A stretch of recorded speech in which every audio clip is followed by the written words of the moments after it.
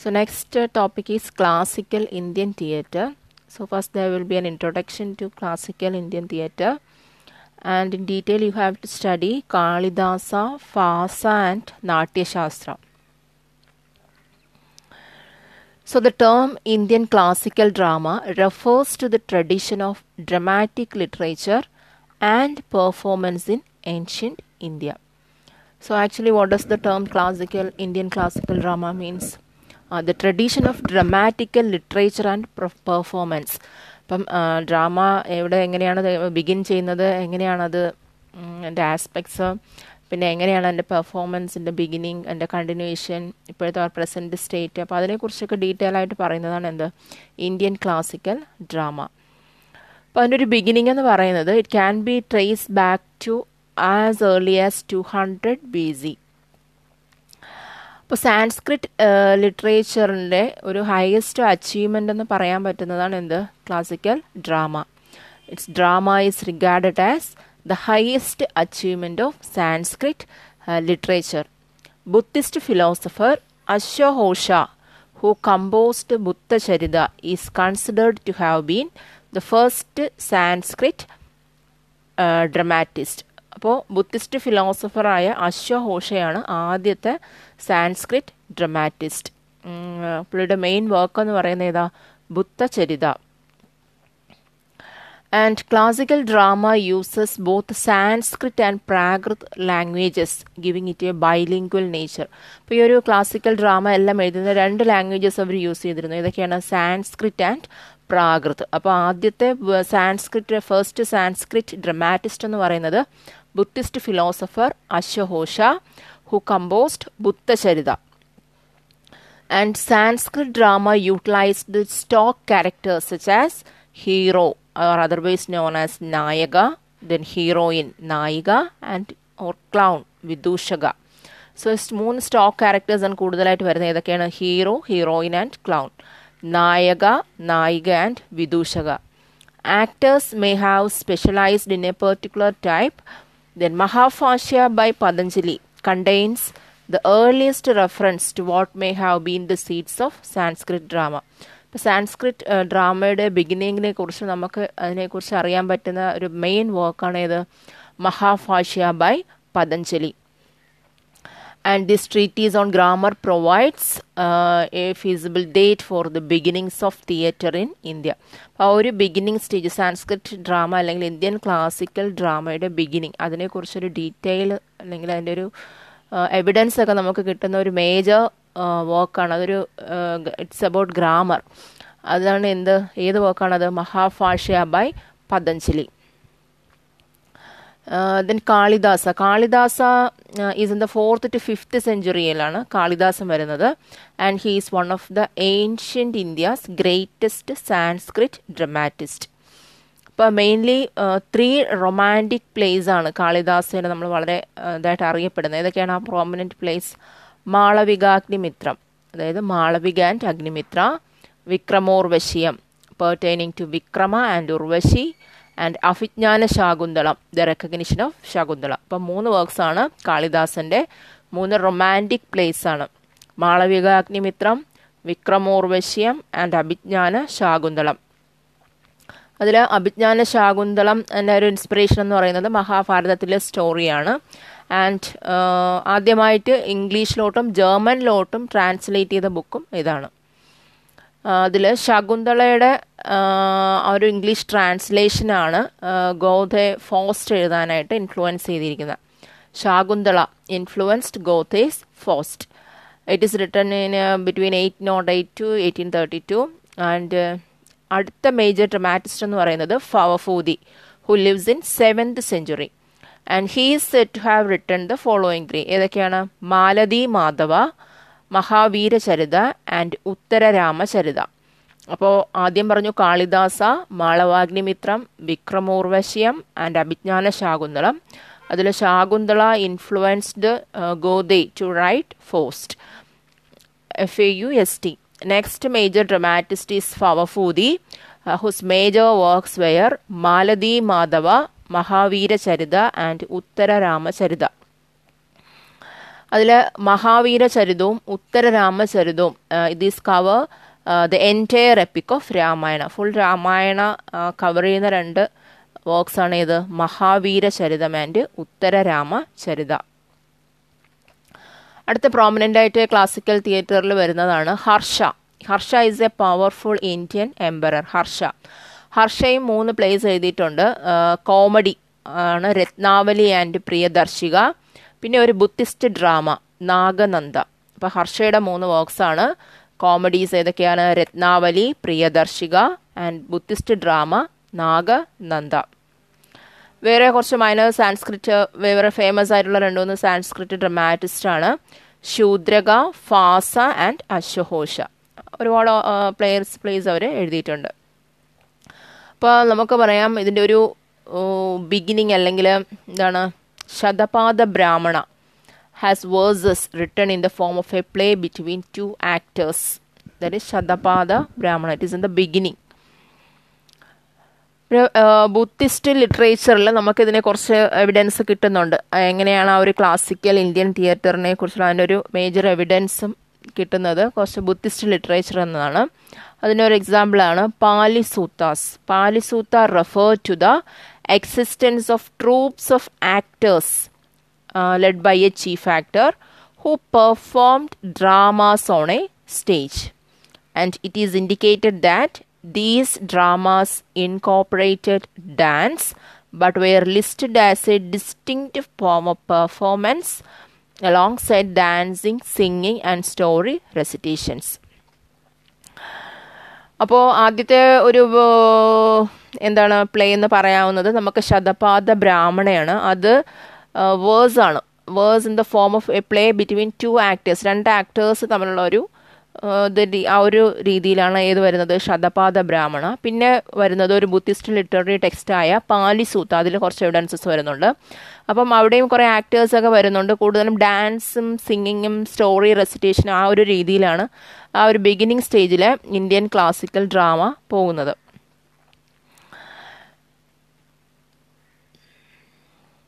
പിന്നെ വരുന്നത് Vedas. The Vedas earliest Indian literature from between 1500 and 1600 BCE. It contained no hint of it, although a small number of hymns are composed in a form of dialogue. അപ്പം വേദാസിലും വളരെ കുറച്ച്, അതിൻ്റെ ഫുള്ളിലൊന്നുമില്ല, ഒരു small പോർഷനാണ് ആ ഒരു ഡയലോഗ് എന്ന് വരുമ്പോൾ എന്തായാലും 2 പേര് തമ്മിലുള്ളത്. അപ്പം അറ്റ്ലീസ്റ്റ് ഒരു പ്ലേ എന്ന് പറയണമെങ്കിൽ 1 or 2 ആക്ടേഴ്സ് അവിടെ കണ്ടിരിക്കണം. പിന്നെ വരുന്നത് Mahabhashya by Patanjali. It contains the earliest reference to the seeds of Sanskrit drama. അപ്പോൾ സാൻസ്ക്രിറ്റ് ഡ്രാമയെക്കുറിച്ച് ആദ്യമായി പറയുന്ന അല്ലെങ്കിൽ ആദ്യമായിട്ട് അതിനൊരു റെഫറൻസ് വരുന്ന ബുക്ക് എന്ന് പറയുന്നത് മഹാഭാഷ്യ ബൈ പതഞ്ജലി. അതുപോലെ തന്നെ Alexander the Great Indian subcontinent attack ചെയ്യുകയും അപ്പോൾ അവിടെ ഗ്രീക്ക് കൾച്ചറിൻ്റെ ഒരു ഇൻഫ്ലുവൻസ് നമുക്ക് കാണാം. This has led to a scholarly debate about how much influence ancient Greek drama had upon the development of Indian theatre. അപ്പോൾ ആ ഒരു ഏൻഷ്യൻറ്റ് നമ്മൾ ക്ലാസിക്കൽ ഗ്രീക്ക് തിയേറ്റർ പഠിച്ചു. അപ്പം അതിൻ്റെ ഒരു എലമെൻസും ആ ഒരു ഇൻഫ്ലുവൻസ് ഉണ്ടാകും. അത് ഇറ്റ് ഈസ് അണ്ടർ ഡിബേറ്റ്, എത്രത്തോളം എന്ന് അറിയത്തില്ല. അപ്പോൾ അങ്ങനെ ഒരു ഹിൻറ്റും ഇവിടെ പറയുന്നുണ്ട്. അടുത്ത് നമുക്ക് ഡിസ്കസ് ചെയ്യാൻ പോകുന്നത് നാട്യശാസ്ത്ര എന്താണ്? It is the major source of evidence for Sanskrit theatre. Is a treatise on നാട്യശാസ്ത്ര. അപ്പോൾ അതിൻ്റെ ഫുൾ നെയിം എന്ന് പറയുന്നതാണ് a treatise on Natyashastra. A compendium whose date of composition is uncertain. അപ്പോൾ ഡേറ്റ് അത്ര ക്ലിയർ അല്ല. അപ്പോൾ സാൻസ്ക്രിറ്റ് തിയേറ്ററിനെ കുറിച്ച് വളരെ ഡീറ്റെയിൽ ആയിട്ടുള്ളൊരു ഇത് കിട്ടുന്ന എന്താണ്, നമുക്ക് കിട്ടുന്ന എവിഡൻസ് കിട്ടുന്ന ഒരു വർക്ക് ഏതാണ്? A treatise on theatre. A treatise on theatre, otherwise known as നാട്യശാസ്ത്ര. അപ്പോൾ ഇതിൻ്റെ ഓതർഷിപ്പ് അട്രിബ്യൂട്ട് ചെയ്തേക്കുന്നത് Bharatamuni. And it is the most complete work of dramaturgy in the ancient world. അപ്പം ആ ഡ്രമാറ്റർജി അല്ലെങ്കിൽ ഒരു ഫുൾ ഡീറ്റെയിൽസ് കവർ ചെയ്യുന്ന അല്ലെങ്കിൽ ഫുൾ ഡീറ്റെയിൽസ് നമുക്ക് ലഭിക്കുന്ന ഒരു ബുക്കാണ് ഇത് a treatise on theatre, otherwise known as Natyashastra. It addresses acting, dance, music, dramatic construction, architecture, costuming, makeup, props, the organization of companies, the audience, competitions, and offers a mythological account of the origin of theatre. അപ്പോൾ എല്ലാം ഏരിയയും cover ചെയ്യുന്നുണ്ട്. ഇതെല്ലാം അതിൽ പറയുന്നുണ്ട് എങ്ങനെയാണെന്നുള്ളത്. A treatise on theatre written by Bharathamuni. It's acting, dance, music, dramatic construction, architecture, costuming, makeup, props, the organization of companies, the audience, competition, then mythological account of the origin of theatre. And it also give evidences about the nature of actual theatrical practices. And this Sanskrit theatre was performed on sacred ground by priests who had been trained in the necessary skills. നമ്മൾ English literature British history പഠിക്കുമ്പോഴും അവിടെയും ആദ്യം ചേർച്ചിലാണ് അതിൻ്റെ ഒരു beginning. അതുപോലെ ഇവിടെയും അങ്ങനെ വരുന്നുണ്ട്. സാൻസ്ക്രിറ്റ് തിയേറ്റർ, അതിലും പ്രീസ്റ്റാണ് അവിടെ വരുന്നത്. പ്രീസ്റ്റും എങ്ങനത്തെ പ്രീസ്റ്റാണ്? They were mainly trained in some specific skills. അത് ആ സ്കിൽസ് ഏതൊക്കെയാണ്? Dance, music and recitation. And it is a hereditary process. It aims both to educate and to entertain. അപ്പോൾ അതിൻ്റെ ഒരു മേജർ ഇമ്പോർട്ടൻസ് എന്ന് പറയുന്നത് എന്താണ്? To educate people and to entertain people. And under the patronage of royal courts, performers belonged to professional companies that were directed by a stage manager, and the stage manager was known as Sutradhara, who may also have acted. അപ്പോൾ ആ stage manager correct name എന്ന് പറയുന്നത് Sutradhara. Sutradhara is also an actor in the drama. And this task was thought of as being analogous to that of a puppeteer. Puppeteer is the literal meaning of Sutradhara. Sutradhara എന്ന് വെച്ചാൽ meaning എന്താ? Holder of the strings or threads. എല്ലാം control ചെയ്യുക, അല്ലെങ്കിൽ എല്ലാ കാര്യങ്ങളും നോക്കി നടത്തുക. That is Sutradhara. And they were trained rigorously in vocal and physical technique. No prohibitions against female performers. Companies were all male, all female and of mixed gender. ഇപ്പോൾ പ്രത്യേകിച്ച് female പേഴ്സൺസിൻ്റെ restrictions ഒന്നുമില്ല. ചിലപ്പോൾ എല്ലാവരും മെയിൽ ആയിരിക്കാം, അല്ലെങ്കിൽ ഫീമെയിൽ ആയിരിക്കാം, and also both. So there was no restriction. Certain sentiments were considered inappropriate for men to enact, and they were thought better suited to women. ചിലർ age വൈസും ഒക്കെ ആക്ട് ചെയ്യുന്ന ഒരു രീതി ആ ഒരു കാലഘട്ടത്തിലുണ്ടായിരുന്നു. Some performers played characters to their own age, while others played characters younger or older than themselves. And these treatise, അതായത് the treatise on grammar, treatise on theatre gives most attention to acting. Acting is abhinaya, which consists of two styles. അപ്പോൾ രണ്ട് സ്റ്റൈലാണ് അവിടെ, അല്ലെങ്കിൽ രണ്ട് ഡിവിഷനാണ് അവിടെ പറയുന്നത് അഭിനയ. ഒന്ന് ലോകധർമ്മി, രണ്ടാമത്തേത് നാട്യധർമ്മി. Lokadharmi is realistic, realistic is Lokadharmi, and conventional is Natyadharmi. So second is more important, Natyadharmi.